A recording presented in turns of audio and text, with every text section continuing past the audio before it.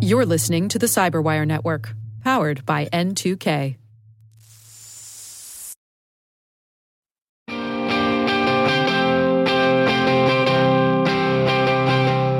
Hello, everyone. This is Luke Vanderlinden. I'm the Vice President of Membership and Marketing for the Retail and Hospitality Information Sharing and Analysis Center. And this is the RHISAC podcast. I'm joined by our podcast producer, Natalie Paskuski. Hey, Natalie. Hey, Luke. It's great to be here because we're excited. This is the first episode that's publicly available for all to enjoy on the major podcast platforms. That's right. We're going to try to produce 2 new episodes a month with some great interviews with our members, as well as segments featuring a rotating cast of subject matter experts sharing threat intelligence, industry trends, and behind-the-scenes info on RHISAC membership and events. Unfortunately, Luke, it probably won't be you and me every episode. We're also going to rotate our hosts to get their thoughts on what's going on. You'll hear from our president, Susie Squire, and our VP of Intel Operations, Brian Hunley, and others. Well then, let's get started, Natalie. In this episode, Julia Hare, Editor-in-Chief of Rethink Retail, sits down with Courtney Radke of Fortinet and Diane Brown of Ulta Beauty, as well as our own Brian Hundley, to discuss trends from the RHISAC's 2021 CISO Benchmark Report. You'll hear some of the top initiatives CISOs are prioritizing in 2022, as well as advice from Courtney on how to improve your security posture by training your people and leveraging technology. So let's turn it over to Julia to kick things off. Thank you, everyone, for joining today. I am Julia Hare, Editor-in-Chief of Rethink Retail, a leading media outlet covering D2C and retail trends. And joining me today, we have the CISO from Fortinet, the CISO from Ulta Beauty, and a VP from RHISAC. We're together discussing some of the trends from the RHISAC annual benchmark report. And this is where they look into some of the top security trends and risks from retailers, as well as what some of their plans are for the year. So happy to dive into that with each of you. And I will let you guys go ahead and give a quick introduction. We can start with Diane and then Brian and Courtney. Hello, everyone. I'm very excited to be on this panel today. My name is Diane Brown, and I'm the VP of IT Risk Management at Ulta Beauty.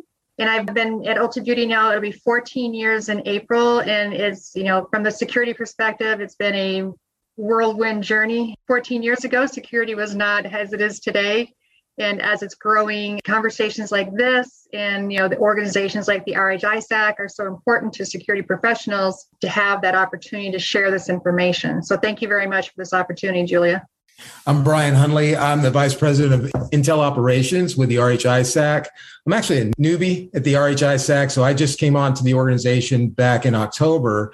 However, my background is in cyber defense. So think, threat intelligence, incident response, vulnerability management, threat hunting, security engineering, and those areas. And working with the RHISAC is interesting because we work with such a wide breadth of different organizations, and the intelligence and the collaboration that comes in really gives us, I guess, a unique perspective on the threats that impact our membership. So very happy to be here and be part of this panel. Yeah, and I'm Courtney Radke. I'm the field CISO for retail here at Fortinet. We're a global cybersecurity company, and my role focuses on retail, supporting retailers of all shapes and sizes. And prior to Fortinet, I've been here a little over 2 years now. I was in the retail industry. So for the last 10 plus years in the retail industry, last stop was in the quick service restaurant industry. So I agree. 10, 15 years ago, security looked completely different. So it's a continuously moving target. And I'm happy to kind of talk about what some of those challenges are that retailers are facing today. Diane, Courtney, Brian, it's great to have all three of you on the call today from all different angles. I'll start with you, Brian. From the RHISAC perspective, what were some of the top risks that you uncovered in this report? Oh, my goodness. So some of the top risks that are on top of the mind for our members are cloud security, ransomware, third-party risk, and then a grouping of phishing, business email compromise, and malware. So it's almost like the usual suspects for 2020, 2021, and now 2022, right? Are there any other security risks that you're hearing from your customers, Courtney? Is a lot of the same of what Brian just mentioned? Yeah, it's the broken record, right? It's a lot of the same. It's ransomware. It's where are they going with their cloud strategy, the who's on first of the shared responsibility model there. application security. We're seeing a prevalence of botnet attacks. So on mobile and loyalty apps, a lot of organizations think they just had a record year of people signing up for their mobile and loyalty. It's not people, it's bots, right? They're trying to scrape information, get to where the money is, and that's the data. And a lot of that comes from that third-party risk as well. So a lot of organizations had to pivot quickly over the last couple of years. They've made a lot of partnerships, some great, some didn't have standards in security. And so they're trying to unravel this web of where's my security risk based on what I have, deployed internally, and then who I've made my partnerships with. So we've seen basically the same ones. And I think what's important to note is it seems like the same type of risk. There's kind of two camps. It's one, the advanced ones, the threats that are continuing to evolve, the ones that we have to keep up with. They're using the same tools, that we use, the AI and machine learning to get into the networks in new and exciting ways. But there's also the same old, the known knowns, that they're just reusing the same techniques that have been used for quite some time because they're very successful and it's very lucrative. So we're seeing that. We're seeing customers, facing all of those same challenges. I think a lot of it comes down to, and as we'll touch on this, throughout this theme is people. They're attacking people because that's the number one threat vector. And so I think as we kind of talk through this and what are some of the mitigation strategies, it's number one is people. Train the people, have them understand where the risk is and make sure that they know that they're a core and integral part of the process. Training people is huge. And it seems like you said advanced threats and the known threats. Would you say that either category tends to be more dangerous? Are the advanced threats that are coming out surprising you? Some of them are. Again, the speed at which they can create them, because ransomware, some of these things, it's a business. Anybody can spin up a ransomware campaign if they just jump online and download a package. It's ransomware as a service now. There's really these conglomerates of companies coming together to say, let's create the best package out there and spread it far and wide, or create targeted attacks. I think, however, though, the known attacks, the ones that we feel that we're confident that we're protecting against, that they change just a little bit and slipped past your defenses, those may be just as damaging. Mm-hmm. I think the key here is whether it's a known attack that's been used before in a known vector, or it's a new and advanced attack, how quickly can you identify it in your network, the dwell time, which can be the most damaging, and then how far did it spread before you knew? I think that's really the most important thing, not what the attack is, but how far did it go and how long was it on the network? Mm-hmm. And how long did it go undiscovered? Diane, from a retailer perspective, obviously Ulta Beauty, huge, successful, loved by all of your consumers. So lots of data, as Courtney said, for them to want to steal. Have you guys experienced threats like we're talking about? And how are you guys navigating this? So yes, and to tag on to what Courtney said, it's the people, process, and technology. There's a ton of good technologies out there, but it just takes one person to click on one phishing email and provide credentials, especially if they're an admin or something like that, to make them that ransomware risk kick in. And so, we've been focusing a lot on, making sure we have good technologies in place, and also trying to build out our security ambassadors, trying to find people throughout the organization that can help us spread the word and, help us when we have 0 days and different types of phishing things to get that information out there, because it just takes one person, literally one person. And, we all run our phishing campaigns and we're like, oh yeah, we only had 3% click. Well, 3% of 5,000 people, that's a lot of people. Sounds really small in numbers, but there's such an effect on that. And it's evident for us because of our pen test. Every time they get in on our pen test, well, after we're on the inside, it's because they escalated privileges, because they guessed somebody's password. And it's so hard to sometimes, trying to tell that story about why you should do this and why it's important to the organization is sometimes it's challenging. So that's why we're trying to really start this ambassador program where we can get people excited about it and more people to understand the potential risks. And it's a challenge. Like I said, I agree with the top 4 that were on the RHI stack. That matches up exactly. I just presented to the audit committee this week, and those are the same 4 were my top 4. So it's very common, what Courtney and Brian said, that's the things that are happening in the world. And we have the technologies in place, but how do we get better at the people and the process side of it? Because to your point, they're on your network, the dwell time is you don't know how long. Well, if you have good processes in place that are monitoring and alerting on these types of things, then that's going to help you reduce that time. Yeah, so it's a fun game. I mean, it's a game. It's a business for the bad guys and it's a business for us. Just like we have to learn our internal business, we need to know the business of the hackers too. We need to know how they operate, what they do, and things like that in order then to try to stay even. I don't know if we'll ever get ahead of them, but at least we need to try to stay even with them, with some of their technology especially. It sounds like you have to be on the defense and offense at the same time. Probably easier said than done. When you talk about security ambassadors, is this a newer concept that you guys are rolling out? Has it been around a while? And is it difficult from a human resources perspective to get people to want to be part of that? There are a number of companies today that do it very well. They have security ninja programs. That's our biggest struggle right now, is figuring out what do we want to call it? What would be something that will get people excited and want to become part of it? And it's pretty obvious when you build relationships across the organization. That's why those are so important, is you get to know who are the security-minded people across the company. And then we just glam onto them. We're just like, okay, you need to be my new best friend. You and I are going to work together. If I have a project, I'm going to include you on it and try to get you on there. Because if you can get these people that will then in their meetings talk about it and help present this information, I think that is what's so important, because it doesn't matter how big your team is, how much online training you have people do. If it's a 10-minute course, 10 minutes later, they're off on and something else, and they've totally forgotten what you said. And how do you keep that front of mind all the time? And that's why trying to do it through the relationships we have across the organization is what we have found has been the easiest to work.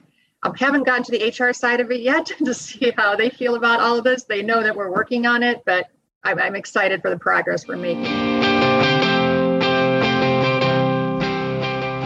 And we're going to take a quick break.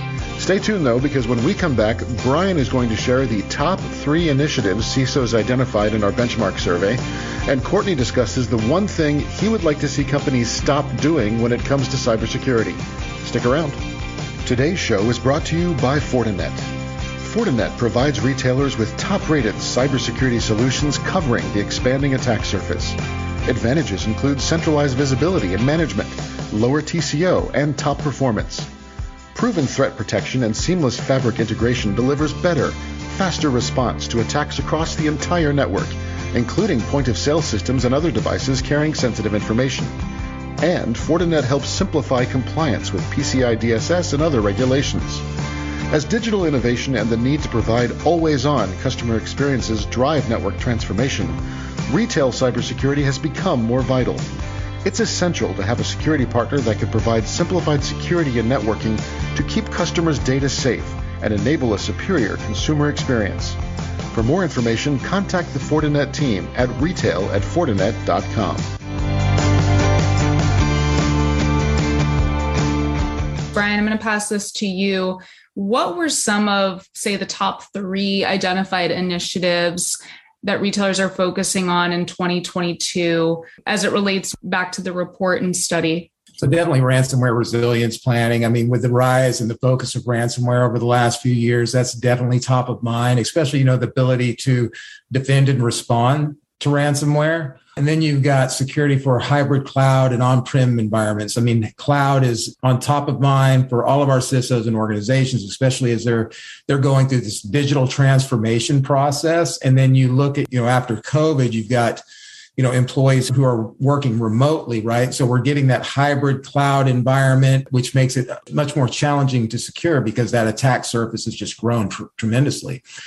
Then you got vulnerability management, right? That's another area that we've seen, the vulnerabilities since, we'll say, SolarWinds and just prior to SolarWinds have just really been a thorn in our CISO sides when it comes to securing the environment, just because of the criticality of those environments, right? I'd like to throw 2 more in there, and that's zero trust architecture and then application security, because they're so closely tied to the initiatives that our CISOs had. And that's all important, especially when it comes to like ransomware defense, right? And that ability to secure the identities within your environment and then shore up those vulnerabilities, hopefully prevent the attackers from getting in. Mm-hmm. And I wanted to actually pass this to Courtney real quick, because based on what Brian was saying and the great point you brought up about the security risks from the trend of remote work that stemmed out of the pandemic, were retailers that you work with prepared for that? I mean, whether that's either the corporate folks working from home or even customer service and the new programs that were so quickly rolled out.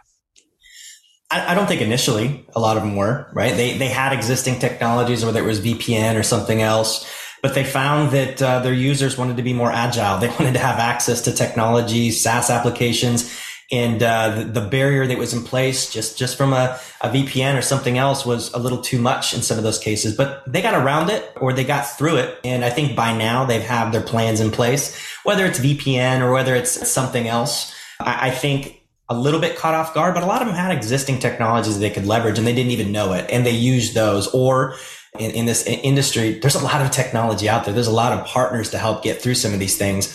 I think what it, shined a light on, and what I always subscribe to, is this mantra of operational do no harm, meaning security shouldn't be looking for places to say no. It should be looking for places to say yes and move the business forward, innovate it, whether that's for the business directly for the consumers or whether that's for the business and their employees. So looking for avenues to just remove friction, whether that's in the buying process or whether that's in users getting access to SaaS applications or other applications on the network securely. So I think they've moved into that now. They want to make sure that whatever plan they have in place, because work from anywhere is not going away, that they don't have to treat their employees' home offices as coffee shops anymore.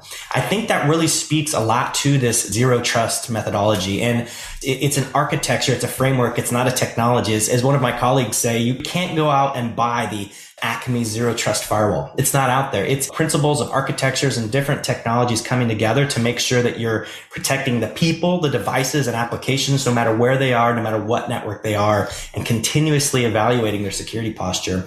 That's where we're going to. That operational do no harm that I just talked about seemed like that was counterintuitive to zero trust. It was a hard thing to implement over the last several years, but I think we've really gotten into this sweet spot. We're now moving into a zero trust methodology, this architecture, even if it's just a Lego block moving into that piece at a time. I think it's actually possible now. And so what I see is a lot of organizations moving to that, moving into, if they had VPN without MFA, they're putting an MFA. If they had MFA, now they're trying to move to passwordless authentication, both for customers and for their employees. So they're just trying to make better what they already had and then move into hopefully that zero trust methodology. But what I wanted to also talk about here a little bit is what I didn't see on that initiatives, and we just spoke about it a little bit ago.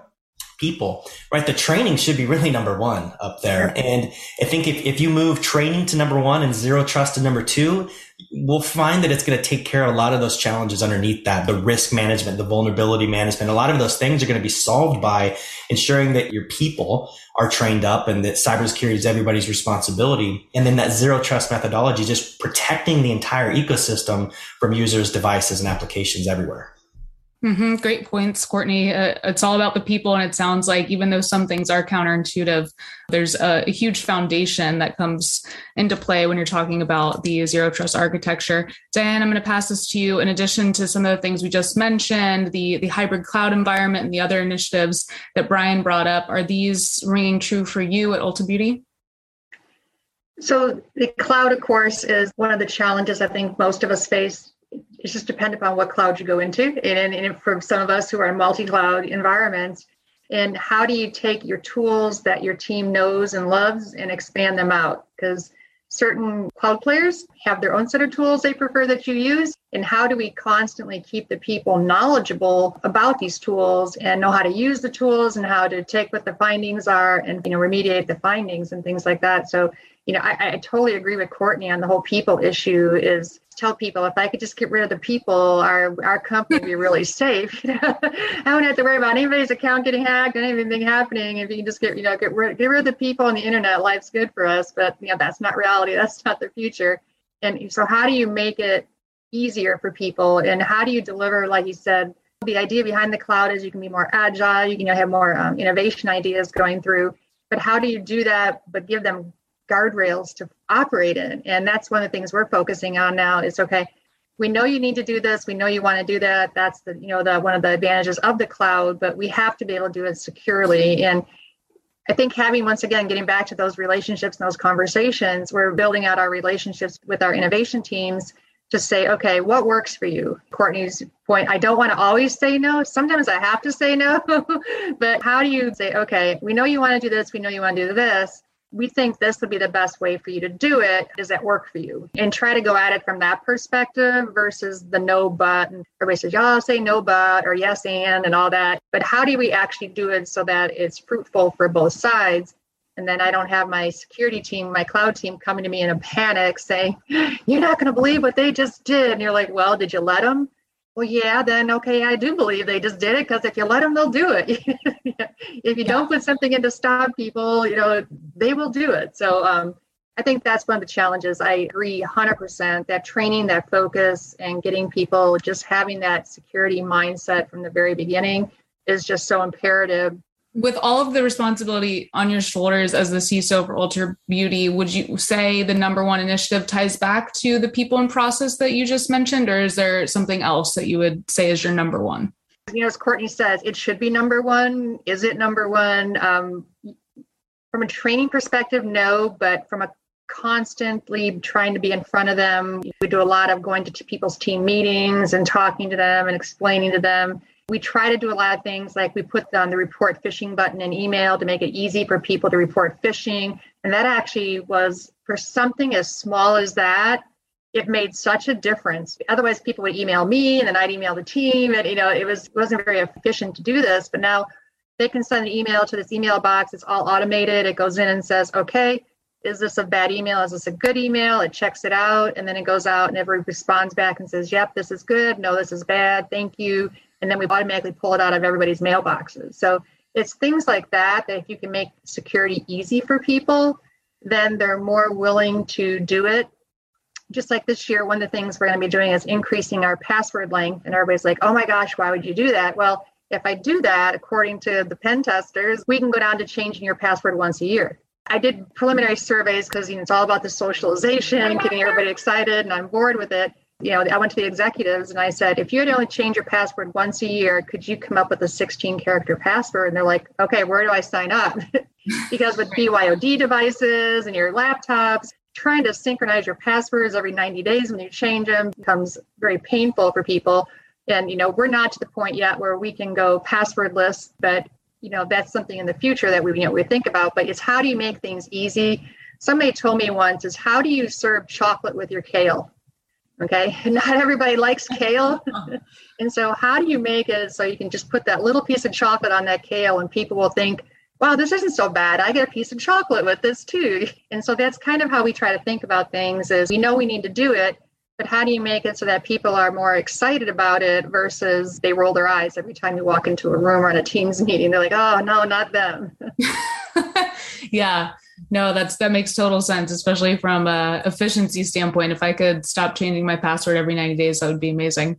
There you go. Courtney, hearing this from Diane, is there anything else you would add to that retailers should start doing this year? I think what they should start doing, and it kind of went into what Diane talked about, is within the organization, there's people that like one cloud platform or another, whether it's tools that they have or the knowledge that they have in programming in one or just building what they want in a specific cloud environment. But we know that most organizations are not in one cloud environment. In fact, most organizations are in multiple cloud environments. So I think one thing that needs to start doing, and we're already seeing that, is looking for this kind of abstraction layer that the development, the innovation, all of that stuff can happen on whatever cloud you're on. But above that, the network and security should be across all of them. So it should be one network and security policy, configuration, service across all of them. And those do exist. So I think what that's doing is it's removing that no, right? You've already built your security policies. You built your network policies above all of the clouds.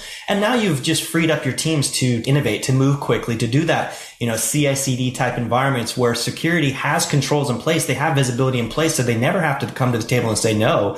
They can say, why did you do that? Because I see everything across every cloud, but they don't ever have to say no. So I think retailers more often now are moving into this platform approach, a product or a tool that solves just one challenge does just that problem, and it doesn't have really a long-term benefit. But when you move into this type of platform approach, which has a lot of integrations and enables a lot of automation throughout the environment, That's where we're starting to see retailers move. So I think from a cloud perspective, that multi-cloud security and networking is key, but that's really across any part of the retailer's environment. Truly subscribing to a platform. We often say that retailers are either leveraging a platform, becoming a platform themselves, or maintaining status quo. And we all know in retail, maintaining status quo doesn't last for very long. So a platform approach to networking security, I think, is one thing that retailers need to, they already are, but start doing more of. Very good. So the platform approach, the multi-cloud security, are there any things that retailers should stop doing that they, for some reason, keep doing that you're seeing from the client side? Yeah, I think we've talked about it a lot here. And, when it's the people, process, and technology, and often when an issue occurs or risk is looked at, it's often looked at as the technology. Well, it's moving so fast. We're having to implement it so quickly. We're having to do all of these things. It's not the technology. You need the technology. Technology is what's making your business run. It's the revenue generator. So stop looking at technology as the line item or the cost center and the problem. It's really the people. And if you fix the people, that will fix the process. And then the technology just works for itself. So I think treating technology truly as that revenue generator, making sure that you're investing in your people that understand the technology, and then fixing the processes, across the board. That's really, I think, where we need to go. And we are. Organizations know that they haven't been able to pivot over the last couple of years without technology. It's not just happened with hamsters running on wheels. It's everything running behind the scenes, from multi-cloud to IoT, all of the omni-channel experiences that runs on solid infrastructure and all the way up into the cloud environment. That's not going to change. It's going to keep moving. So we need to continue to focus on the people, fixing the process, and treating technology as that revenue generator. Excellent. Well said, Courtney, and you, Diane, as well. And Brian, this was a great discussion around the RHISAC report findings and diving a little deeper into it, as well as the trends for this year. It was great having all three of you on this discussion today, and I hope that we can do this sometime again. Thank you, Julia. It was a pleasure. And Courtney and Brian, thank you very much. I learned a lot today. Yeah, and thank you for having me. I really appreciate it. This was a fantastic conversation, and you saw me nodding my head quite a bit, and I was in complete agreement with everything everybody was saying. It was just outstanding. I could give a big amen for that and a hand clap. So thank you for having me. Yeah, same. I don't like hearing that the risks are all still out there, but I do like seeing that there's a lot of focus on fixing them out there. So thank you to Diane, Brian, and Julia for being here today. And I just appreciate the time to share my insights and learn from all of you on here. Likewise. Until next time. Well, I think you'll agree that was a great discussion. Thank you to Julia and our panel guests. Well, that's a wrap for this episode of the RHISAC podcast. But before you go, subscribe to the podcast to get alerts when new episodes are available, like March's upcoming episode celebrating women in cybersecurity for Women's History Month. Thanks for listening, and stay safe out there.